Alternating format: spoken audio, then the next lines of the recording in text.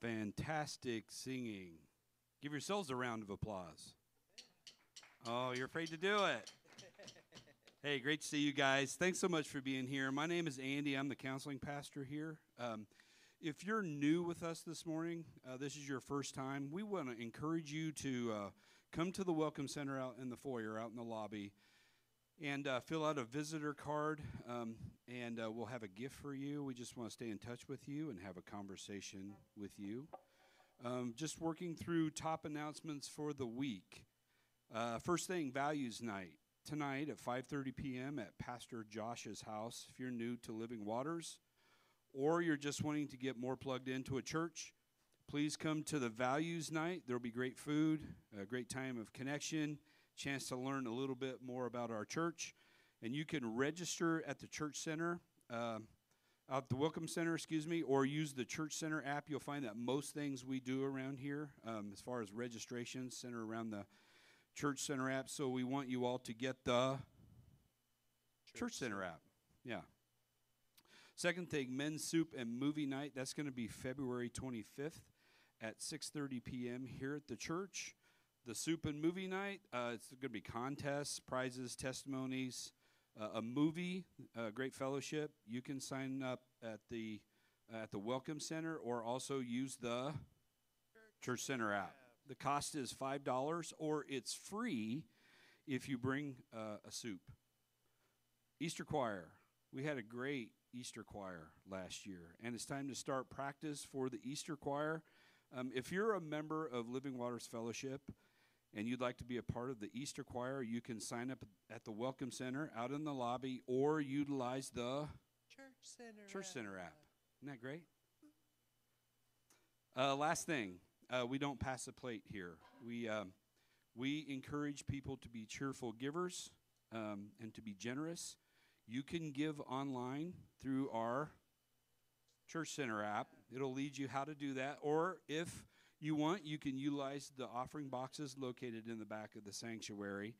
Also, just as a special note, if you'd like to give to the new building fund, please remember to designate on your check or envelope your gift for the new building fund, and just be specific about it that way. Let's go ahead and stand up. We'll pray, and then we'll take a few minutes to greet one another. Hopefully you got a name tag so somebody can, I don't want to say call you names, but call you by your name. All right? Let's pray. Father God, you're good. You're so good to us to bring us here. Out of all the places we could be, God, this is where you've directed our path. And people are here because they have needs, and we need, God, to give you thanks and praise for who you are and your work in our life. We're expecting amazing things to happen with your word because your Spirit works through your word and touches our hearts. We're asking that you would do that this morning, asking that you do that in our greeting time, asking that you do that in our singing and praises to you because you are completely worthy. Thanks, God, for the morning already. Thanks for the time ahead. In Jesus' name we pray. Amen. When we're ready, Brandon will bring us back after the greeting time. Greet one another.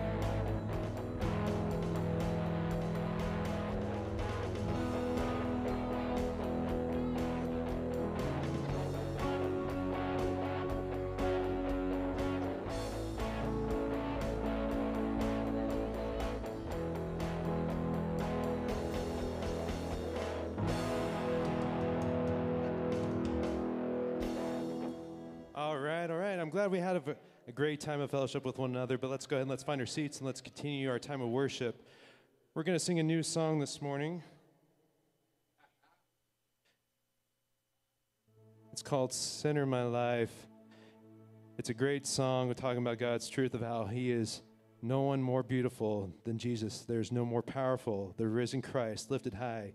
Jesus now be glorified. So may this be our prayer this morning. May we lift his name in song this morning. If you know the words, sing along. If not, just meditate along on the truths with us, okay?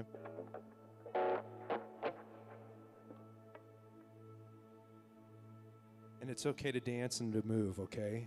God says we can do that. 1, 2, 1, 2, 3, 4.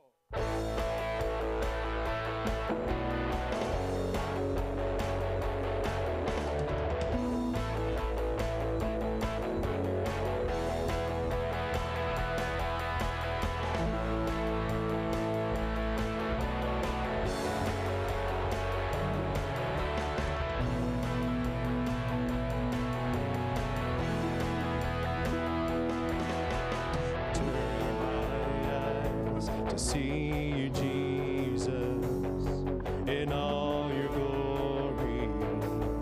Turn my eyes, turn my heart to sing in wonder of how you love me. Turn my heart, oh my God, forever you reign. Here and now, hear the sound of your name. Jesus, there is none more beautiful than Jesus.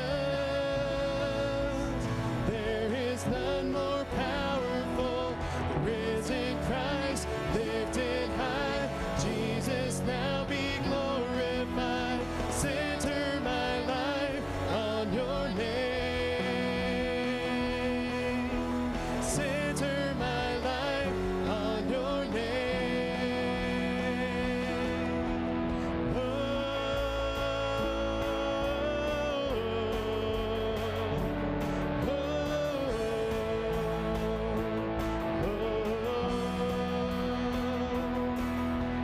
turn my eyes away from searching for lesser glory.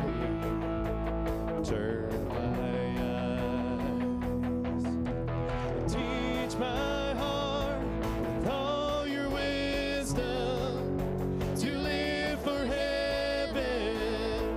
Teach my heart, oh my God, forever you reign.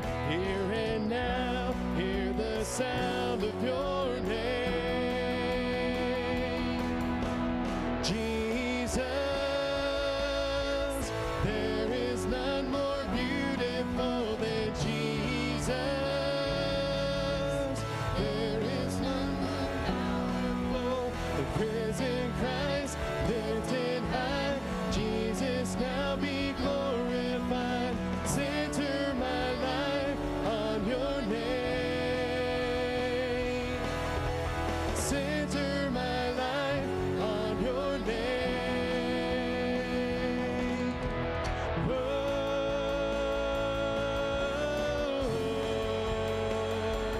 oh, oh, oh, my God, forever you reign. Here and now, hear the sound of your name. Jesus, there is none more beautiful than Jesus. There is none more powerful. Risen Christ, lifted high. Jesus, now be glorified. The risen Christ, lifted high. Jesus, now be glorified. Jesus, there is none more beautiful than Jesus.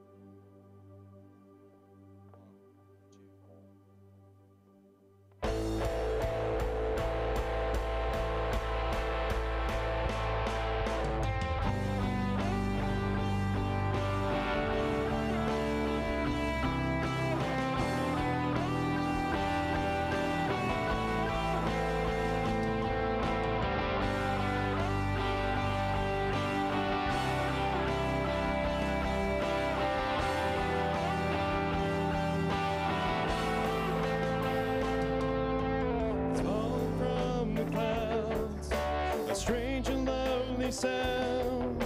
I hear it in the thunder and the rain. It's ringing in the skies like cannons in the night. The music of the universe plays. Sing it. We're singing, you are holy, great and mighty. The moon and the stars declare who you are. I'm so unworthy, but still you love me. Forever my heart will sing how great you are.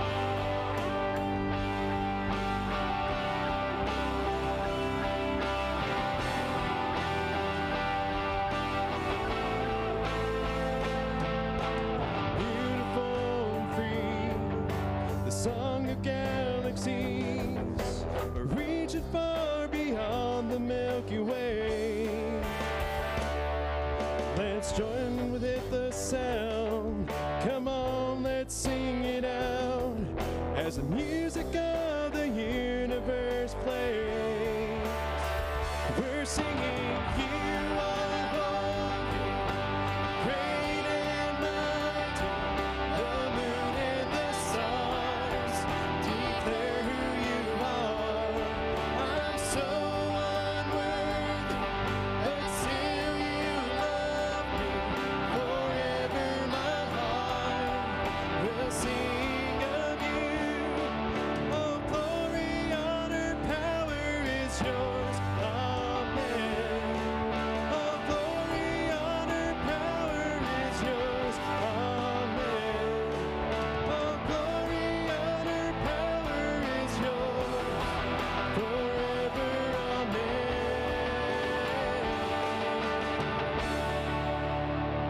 We're singing, you are holy, great and mighty. The moon and the stars declare who you are. I'm so unworthy, but still you love me. Forever my heart will sing of you. We're singing, you are holy, great and mighty. The moon and the stars declare who you are. I'm so unworthy, but still you love me. Forever my heart will sing of how great you are.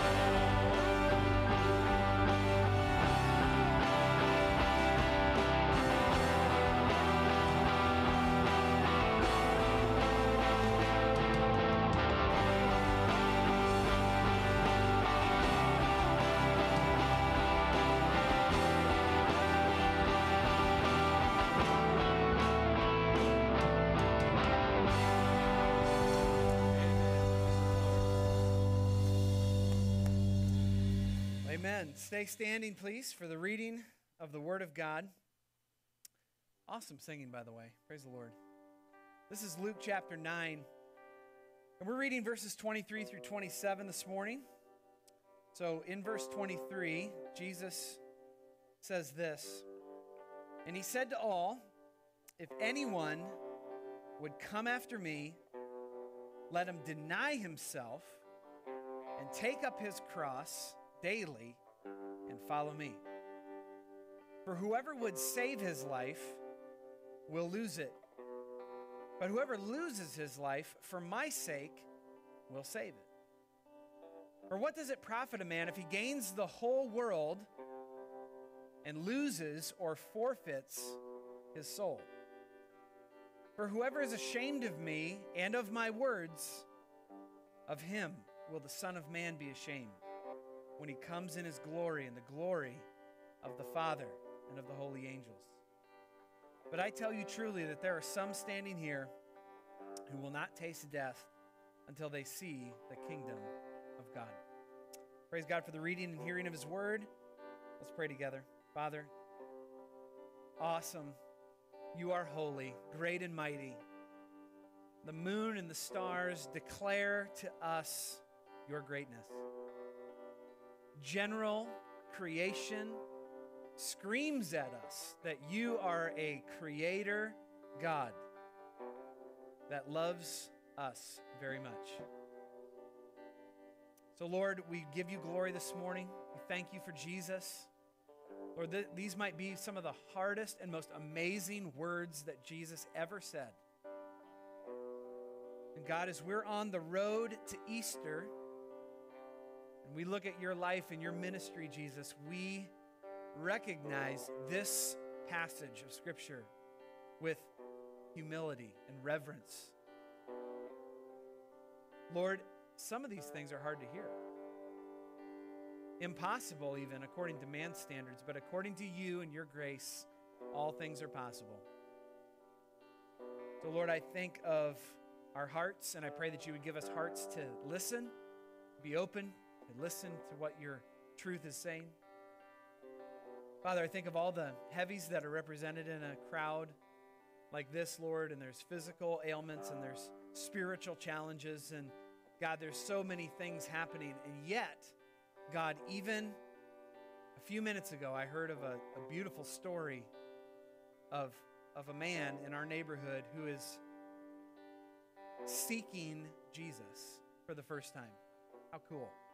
How amazing. Lord, you're at work. You're saving people. You're bringing them to a confrontation moment with Jesus, and I pray that you would do that even right now. Encourage the hearts of Christians. Save those who don't know you. Thank you for all your good work here. In Christ's name, amen. You may be seated. Well, welcome. My name is Pastor Josh, preaching pastor here at Living Waters, and so thankful that you are able to join us this morning for church.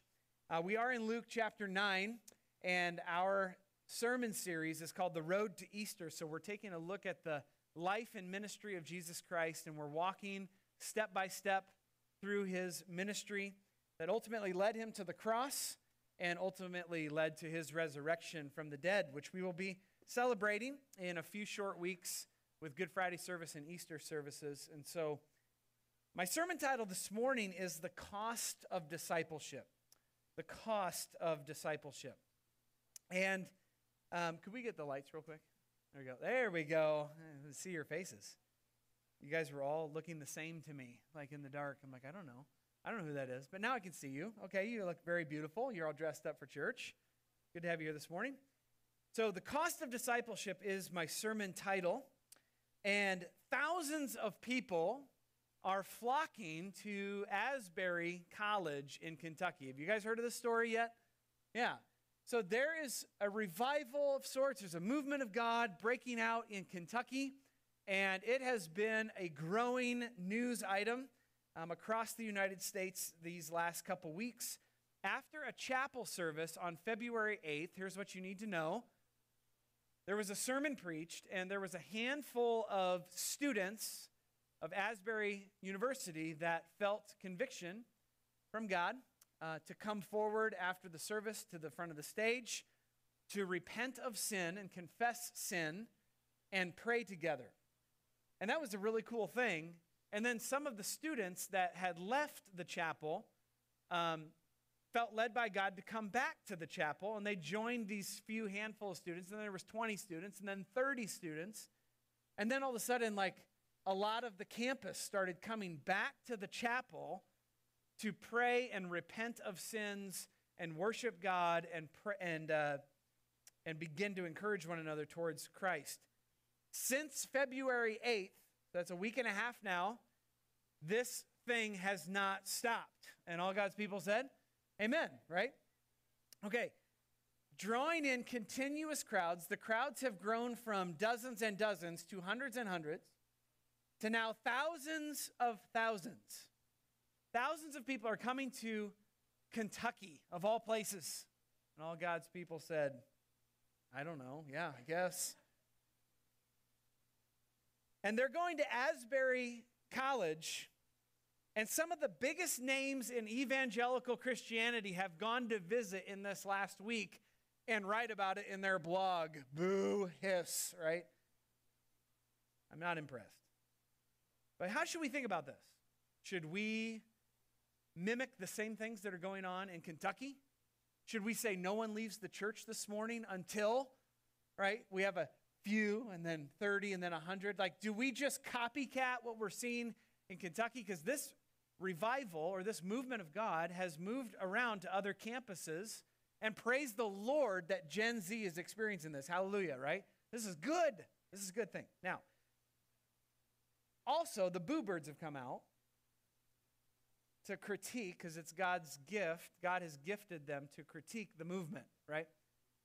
Nobody's invited them to critique the movement, but they've taken it upon themselves, praise the Lord, to critique the movement of God. And so they have written many things. There's a lot of criticisms as well going out of it. How are we supposed to think about it in Des Moines, Iowa? I mean, we're a lifetime away from Kentucky. What do we do? We're a local church in a certain context. What are we supposed to do? How are we supposed to think? I want to give you a few principles of how to think through what's going on at Asbury, okay? And then we'll launch into the sermon. First of all, we should rejoice in whatever is going on at Asbury. We should rejoice.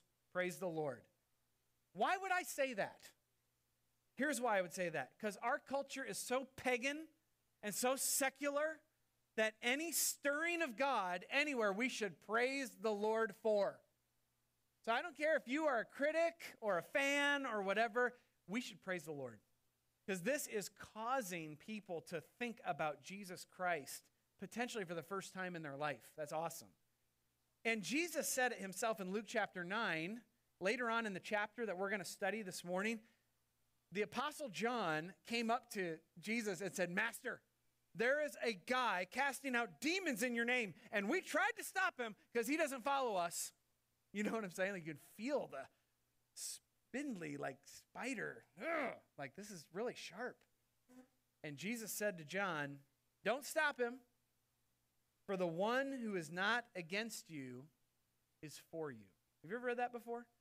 He's not against us. Hey, he's for us. Don't worry about it. All right? We'll work it out in the laundry. It's fine. So we should praise God. Secondly, we should test the spirits, a.k.a. be wise. We should be wise about this, okay? Here's the passage of Scripture that comes to my mind. 1 John 4, 1 and 2. "Beloved, do not believe every spirit, but test the spirits to see whether they are from God. For many false prophets have gone out into the world, but as you know the Spirit of God, every spirit that confesses that Jesus Christ has come in the flesh is from God. And every spirit that does not confess Jesus is not from God." So here's what I'm telling you. Be wise in how you think about it. Is everything going on in Asbury and Kentucky and all that, is it all from God? No, that's ridiculous. Don't think that. Like, there is realities that we should deal with there. Like, not everything that glitters is gold. But we shouldn't also take the other side of that and swing the pendulum and it's like, nothing of that is of God. Oh, my goodness. Chill out. Clearly, some of that is from God. Clearly, Christ is being exalted. And you know what? There's spiritual warfare that surrounds that. So we should test the spirits. Let's see what comes. Time will tell, right? Time will tell. Thirdly, we should pray as a church that the people at Asbury University are counting the cost of discipleship. We should pray that they are counting the cost of what it means to follow Jesus. Because no matter how emotional or powerful the experience that they are experiencing is, you know what? At the end of the day, they're going to have to count the cost at some point and say, is all the emotional experience that I'm experiencing, is that really going to equal out to me surrendering my life to Jesus Christ and being a disciple on Monday and Tuesday and Wednesday and Thursday and Friday and Saturday and Sunday, week after week and year after year? Amen? Those of you who have been Christians for a while, you know what I'm talking about. You can have a wonderful emotional experience. You can cry and you can have all of these things happen to you. You know what? You got to apply it on Wednesday afternoon. Because Jesus calls us to more than emotional experience. He calls us to be disciples, followers. And that is costly. And that's where we're going this morning. I want to encourage you, like Jesus always encouraged people to count the cost. Luke chapter 14, verses 28 through 30, He said, count the cost if you're going to follow me. And that's where we find ourselves this morning in Luke chapter 9, verses 23 through 27. Like Asbury, if not more so than Kentucky, lots of people in Luke 9 are interested in Jesus. Lots of people are coming to him. They like how he talks. They like his miracles. They like his personality. They're thinking, hey, I think I could follow this guy. And Jesus is seeing the crowds come to him, and he says, oh, and if you're going to come after me, let's just have a little heart check moment, right? Verse 23. I want to tell you something before we go too far in the relationship. You better count the cost of what it means to follow me, because the crowd is definitely attracted to Jesus like a magnet. They are coming to Christ like a magnet, and he is, what are they saying? They're saying, well, this guy heals everybody. Who doesn't want free health care? Can I get an amen? Free health care. This is great. This guy feeds everybody. I mean, the feeding of the 5,000, he multiplies fish and bread, and he does all that, and it's better than Chick-fil-A. Amen? This guy is outstanding. And he's going to give us real victories over our enemies, the Russians.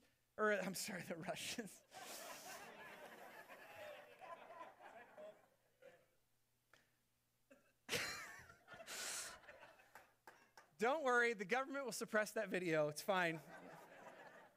When it goes on YouTube, it'll never be there, right? So, the Russians.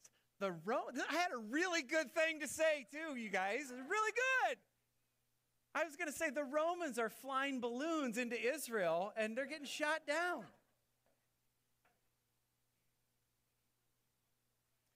Jesus was going to give real victories, right? He was going to give real victories, and everybody's following him. Now, Jesus is going to stop all of that, all the momentum, all the excitement, all the laughter, and he's going to say some really serious things. And he's going to say things like that are costly, like will cost you your life. Nobody demands more of the world than Jesus.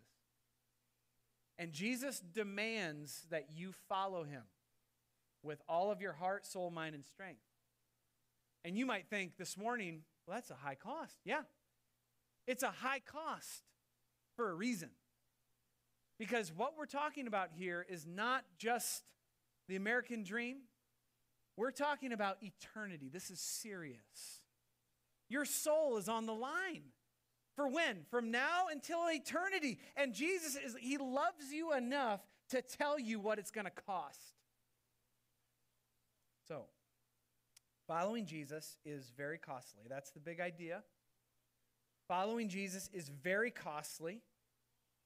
But in that cost, Jesus powerfully provides all the things that he asks you to give up. He provides joy. He provides all the things that he asks you to do. So he's going to command you really big things, but he's also going to provide the things that you need to do the things to follow him. Jesus is awesome that way, isn't he? Amen? He's so good.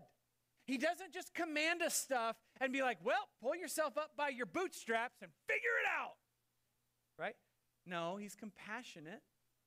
He gives you what you need when you need it to keep following down the path of discipleship. Now, Dietrich Bonhoeffer, some of you know him. He was a pastor and a leader, a theologian, German. He was hung in 1945 by the Nazis.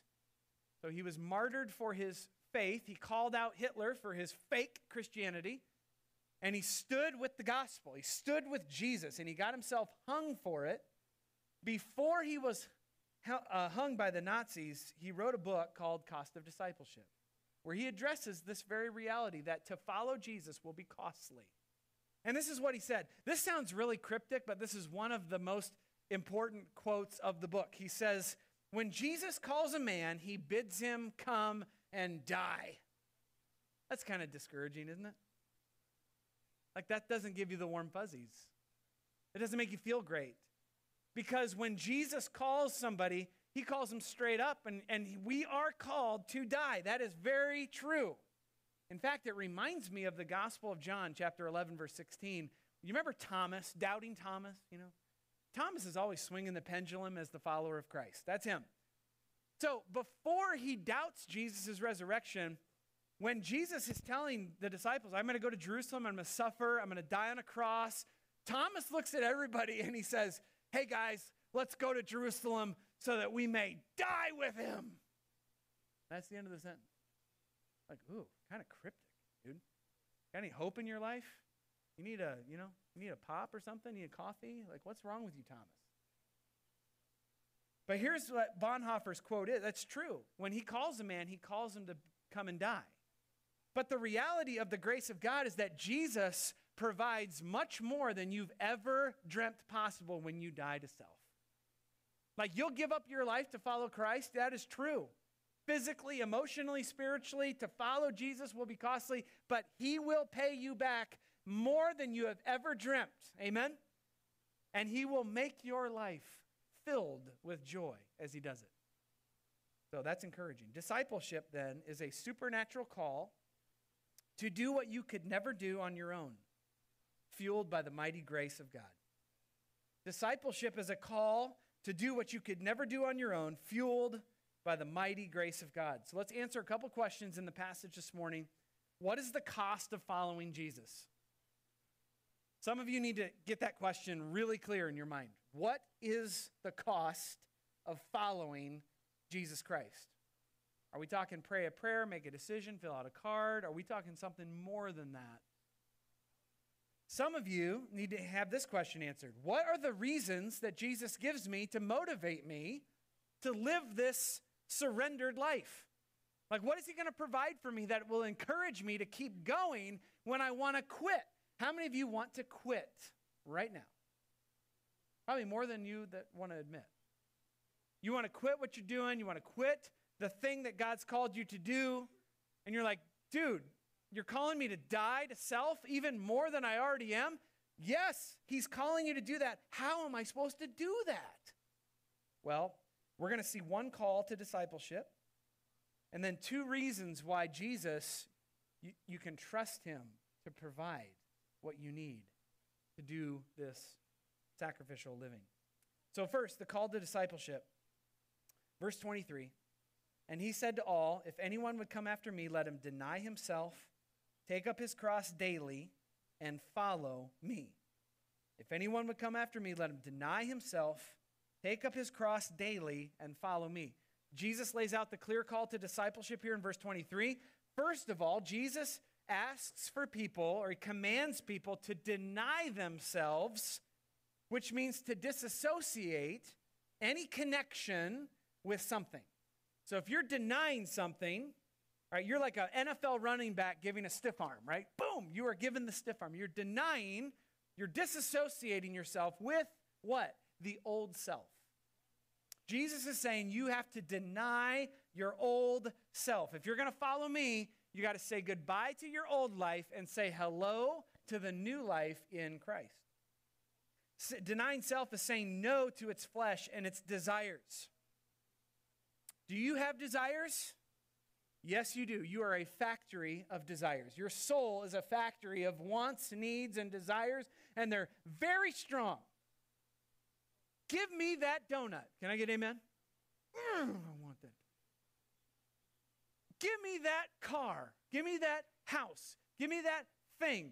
Give me this family. Give me this thing. I want this really bad. We have these desires inside of us that are natural and they are sinful, and when they get out of hand, they will ruin our lives. And to follow Christ means we say no to those things. Daily, we say no. Denying self is saying no to your selfish impulses for comfort and security.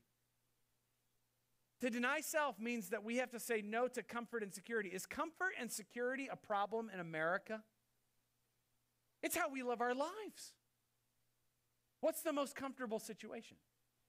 What's the most secure thing that I can do? I'll make that decision. Jesus says, no. You have to say no to that. If you're going to be a follower of me, you have to say no to your sinful impulses.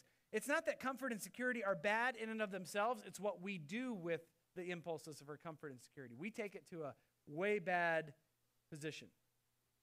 Denying self is saying no to the illusion of control. You are not in control of your life. Can I get a witness? You just think you're in control. The illusion of control. I was like, oh, that's really good. The illusion of control. That's how you operate and I operate, and we have to say no to that illusion of control. Just yesterday, I was having coffee with Mark Black, and he brought this up in discipleship group. He said, the illusion of control, I'm working on giving that up for Jesus. And I'm like, oh man, that's a really good phrase. Can I use that in the sermon? He's like, well, I guess so. You preached it like 4 months ago. I totally forgot I said that. That's brilliant. I said something brilliant 4 months ago. And I'm like, so that is a quote from Mark Black, who's quoting Josh Daggett, and I'm bringing it to you this morning. Praise the Lord. You are not in control. It's the illusion of control. Jesus wants us to give up the illusion of control. Say no to self. How is your self-talk? How's your self-talk? How do you talk to your soul Monday, Tuesday, Wednesday, Thursday, Friday? That self-talk will determine the quality of your Christian life. Because some of you are not doing well in how you're talking to your soul, and sometimes you need to tell your soul to be quiet, the old self. And you need to speak truth, the truth of the Word of God and the truth of Jesus into your soul. Jesus says you have to deny yourself in order to follow him. Secondly, he says you have to take up your cross. People have to take up their cross, which means to raise up or elevate and place on one's shoulder your own death mechanism. In order to follow Christ, you have to take up your cross daily. This is a present, active, continuous verb. You have to do it not just once when you get saved, you have to do it every day. To be a follower of Christ means to take up this cross, which is the death of you. And you have to follow Jesus with this cross on your shoulders every day. Does that sound like fun? No. It's the cost of following Jesus. The Roman cross was the worst invention of death ever made. The cross would suffocate the person hanging on it. You would die of asphyxiation. You would literally stop breathing as you hung on a cross. As your lungs filled with fluid, you would hang there struggling to breathe. And every time you would try to pull yourself up so that you could breathe, the pain in every fiber of your nervous system would scream out to you, don't do that. That's what Jesus went through for us. Every moment of his life on that cross was for you and for me. And then he says, oh, by the way, if you want to follow me, take up your own cross. Take up your death sentence. Christians are to walk in this world with a cross on their shoulder, walking with Jesus. Because when we have believed in Jesus, we have set aside the old ways and we have embraced the new ways, which brings a ton of joy, but also a lot of pain. So if you see a Christian who really knows Jesus, are they joyful? Yes, they are. Is it mixed with sorrow? Yeah, big time. Is it mixed up with trials and tribulations that you would not normally have if you were not a follower of Christ? You better believe it. So when Jesus asks us to take up our cross, Galatians 2:20 comes into our minds where Paul says, I have been crucified with Christ. It's no longer I who live, but Christ who lives within me. And the life I now live, I live by faith in the Son of God, who loved me and gave himself up for me. So Jesus says, take up your cross. Thirdly, Jesus says, follow him. Follow him, which means to join up with him as rabbi, or to follow him as a disciple follows a master. We are to follow Jesus, which means it's his will, his way, his timing. How many of you like your will, your way, your timing? All hands go up, right? We like our own schedules. Thank you very much. Jesus, do not get in the way of my schedule. Jesus says, I'm Lord, I'm master, you follow me. You deny self, take up cross, follow me, and I will show you how powerful I will work as you do that. You ever argue with Jesus? I do. Yesterday afternoon, I was so tired. You guys, I was so tired. And so it was like 3 o'clock. I just gotten home. I just want to sleep. You ever been there? I just want to sleep. 20 minutes? Can I get 20 minutes? 30? Something? 8 hours? I don't know. Something? Can I get something? So I lay down to sleep and can't sleep. Doggone it. Hate being old. And there's this nagging Jesus. You know, just like he is just on me. Like, Josh, you said you're going to do this thing, and you're not doing this thing that you said you're going to do. And I want you to do this thing. I'm like, Lord, I want to sleep. He's like, I don't care.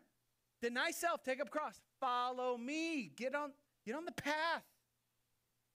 So I get up, groggy, terrible attitude. And fine, I'll do the thing that you told me to do. I'll do it. I get up and I go do the thing Jesus wants me to do. An hour and a half later, you know, I'm a man of the streets. I love being on the streets. That was what it was. It was neighborhood outreach. I told people and I told Jesus I would do it. So I'm out there and you guys, oh my. God worked. I mean, an hour and a half, God worked. I was like, whoa, this is amazing. Hindu. I love. Unsaved Hispanic family, which I had a conversation in Spanish, you guys. Maestra, be proud of me. I did so good. It was super broken, but I did it. She knew what I was saying. I invited her to church. And then saved Tanzanian family, and then another Hindu family, and I'm like, I love this, right? Not everybody has the same gifts. Everybody does stuff different. Everybody has their own gift for Jesus, right? But when you're called to be a steward of the gifts that you have, you know it. You know it. And you got to deny self, take up cross, follow Jesus, his will, his way, his schedule. Do it. Because when you do it, you know what comes? Joy comes, fruit comes, amazing stuff comes for the kingdom of God. It's awesome. So this is the call of discipleship. Is it super intimidating and scary? All God's people said amen, right? So scary to think about your death, like your voluntary denial of self and follow cross or take up cross, follow Jesus. That is super intimidating. But this is our Jesus, and he says, follow me, and then I'm going to show you all of the provisions, all the amazing blessings that come with it, and here's what's going to sustain you. So let's look at the reasons for this call and how he's going to provide for us. Reason number one is this powerful paradox. You're going to be able to walk this costly discipleship road through a powerful paradox. Whoever wishes to save his life will lose it, but whoever loses his life for my sake will save it. For what does it profit a man to gain the whole world and lose or forfeit his soul? So we can only go down this road of discipleship and crucifixion if this paradox is true. Because Jesus is saying that saving is losing and losing is saving. He's got a whole new math. His math is so different than ours. He says if you want to save your life, you're going to lose it actually for eternity. And if you lose your life, you'll actually find it for eternity. So here's what's going to sustain us to deny self, take up cross, follow Jesus.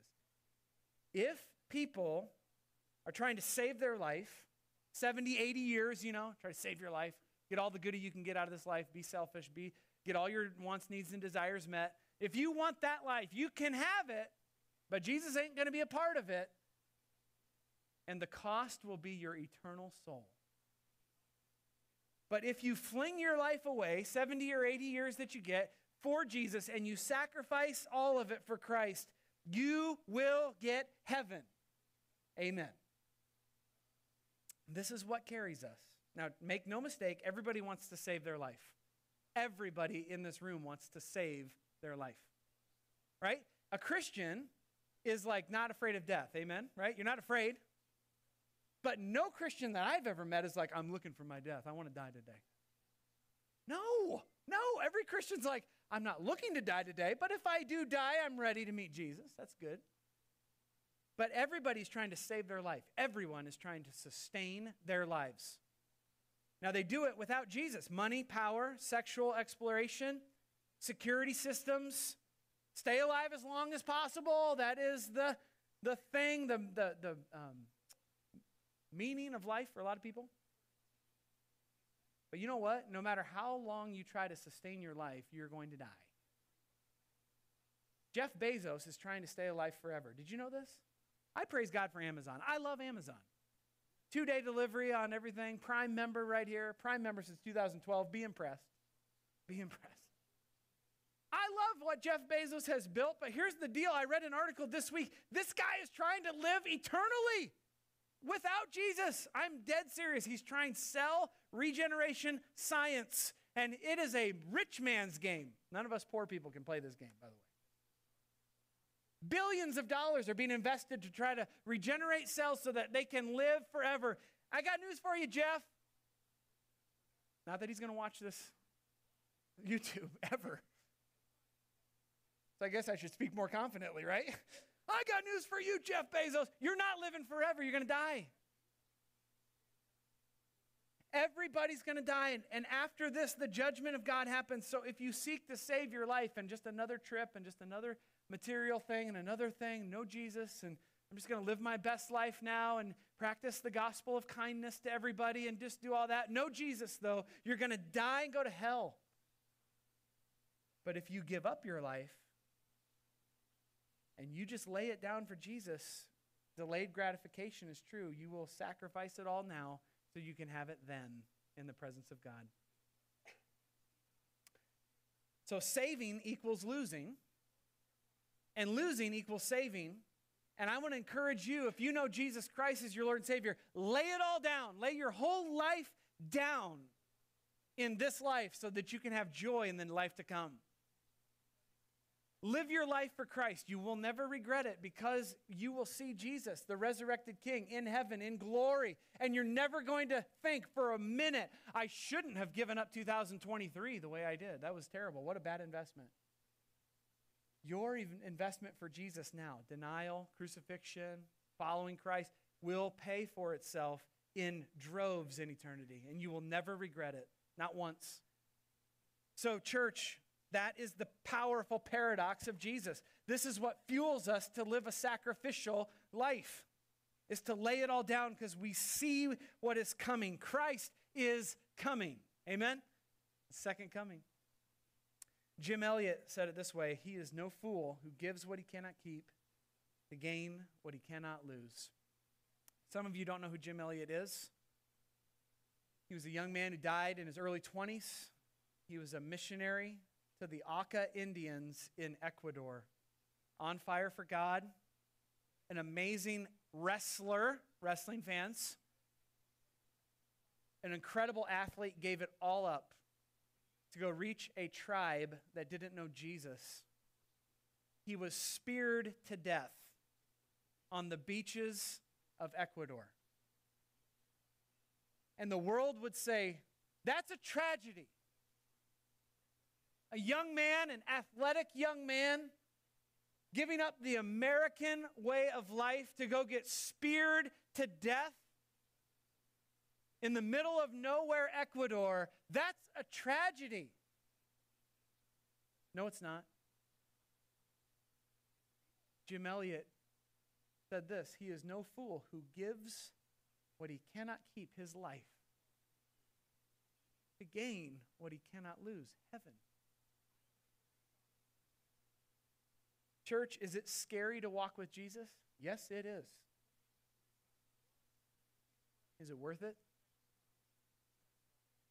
Yes, it is. It's the power of the paradox that carries you through the hardest days. Last point, the pledge promise. What else carries us through to be a disciple of Christ when it's hard? The pledged promise, verse 26. Whoever is ashamed of me and my words, of him the Son of Man will be ashamed when he comes in glory, in the glory of the Father and his holy angels. Jesus pledges a promise concerning the cost of following him. If you refuse Jesus, he'll refuse you. And here's what I mean by that. Jesus is coming again, church. Did you know this? Hopefully today. Amen. I mean, hopefully today. He's coming back in the clouds with glory, and if you are a disciple of Christ, you are not only in on that, you're excited to see him come. If you're not a real believer, you're like, yeah, whatever, I got my life to live. But if you know Christ as Savior, you are fully expecting Jesus to come through the clouds with great glory. And he will come with the glory of the Father and the glory of the holy angels. This is going to be heaven coming down at 1,000 miles an hour. And that is what carries us through our lives right now. We see the second coming of Jesus and we say, yes, Lord, come now. That sustains us through our darkest trials. And Jesus says, when I come back, there's going to be glory and there's going to be amazing power. And if you are ashamed of me and my words, I'll be ashamed of you. If you deny me in your life, I'll deny you. And you'll be in hell. Here's the reality. What does it mean to be ashamed of Jesus? Well, it means to abandon him in the midst of an unbelieving culture. To leave him. To forsake him. In the midst of a culture that says, hey, we're tired of Jesus. Stop talking about him.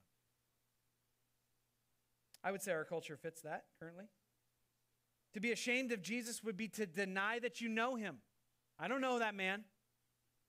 To be ashamed of Jesus would be to back off of his words and his mission and his character and say, I can't tell you all that. I can believe some of what Jesus says, but not all of what Jesus says. If you're ashamed of Christ, be very careful about where you're going, the direction that you're going, because you must stay close to him. His second coming is soon.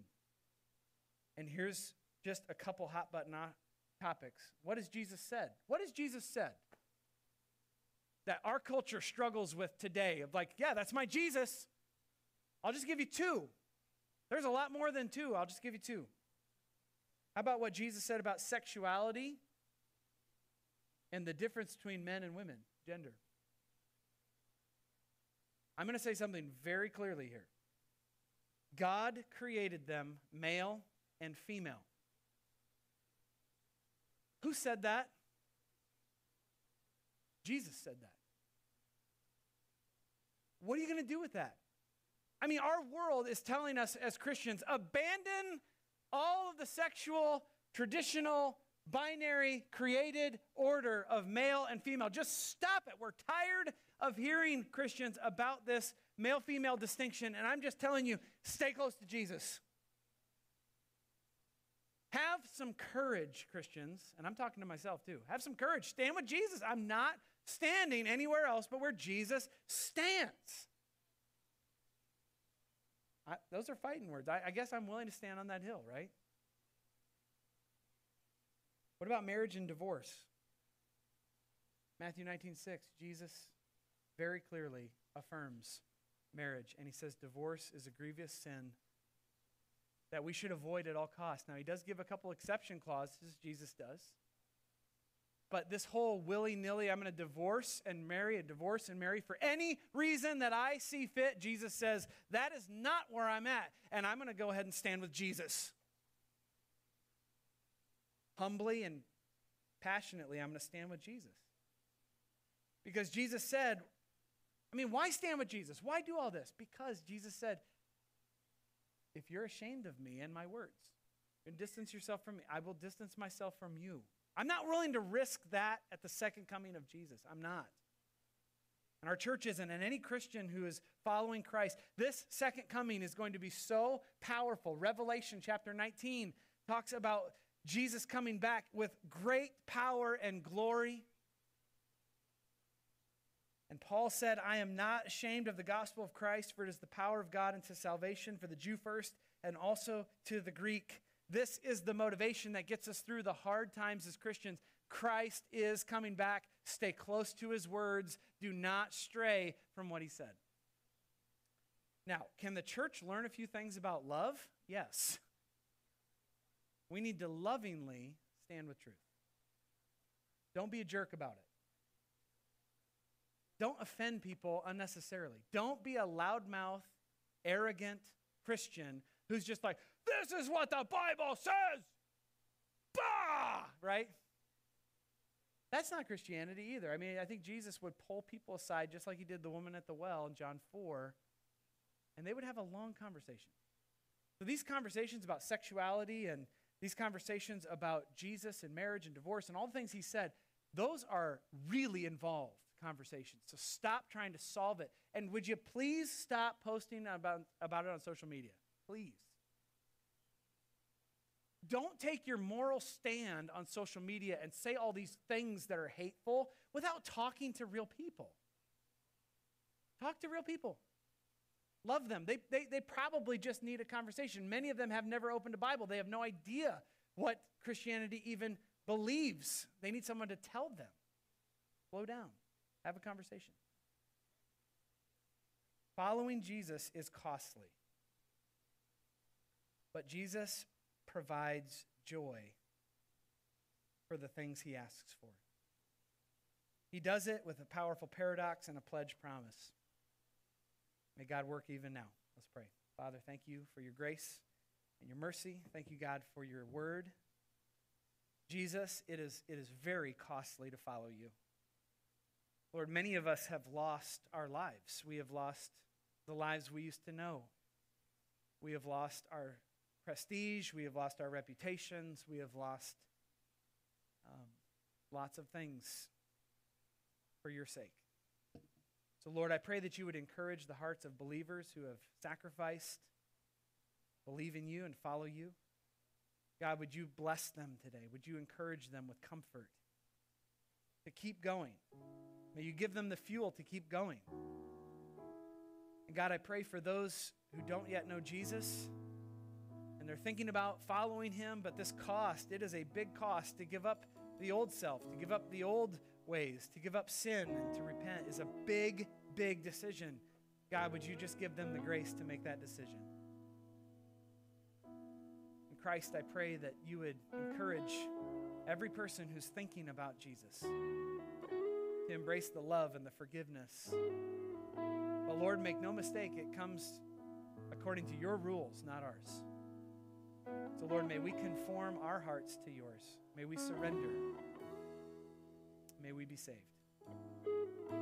God, keep us going no matter what comes, no matter what trials, tribulations, difficulties. Keep us faithful to you. Do it all for your grace. In Jesus' name, amen. Let's stand once more, shall we?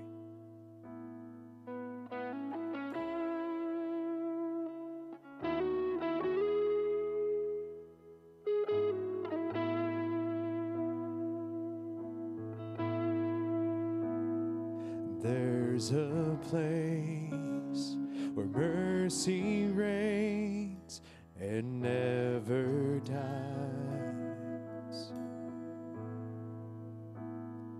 There's a place where streams of grace flow deep and wide,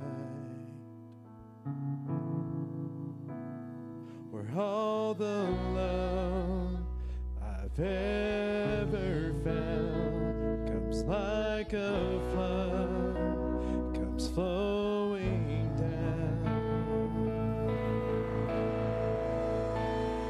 At the cross, I surrender my life. I'm in awe of you. I'm in awe of you. Where your love ran red and my sin washed white, I owe all to you. I owe all to you, Jesus.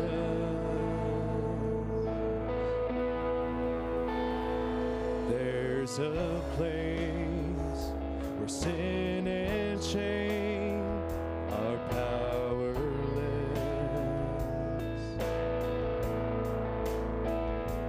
where my heart has peace with God and forgiveness,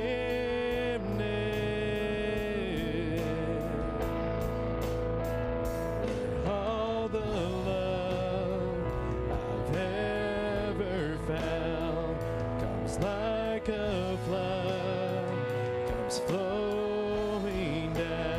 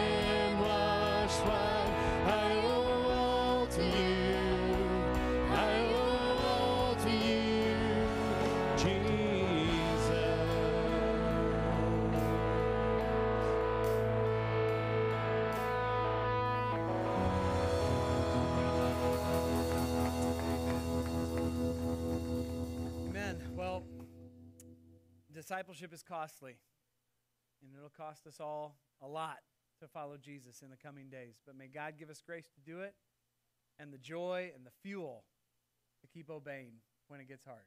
Okay? May God bless you. The invitation's open. If you want to respond to Jesus, you can. You're dismissed. Have a great day.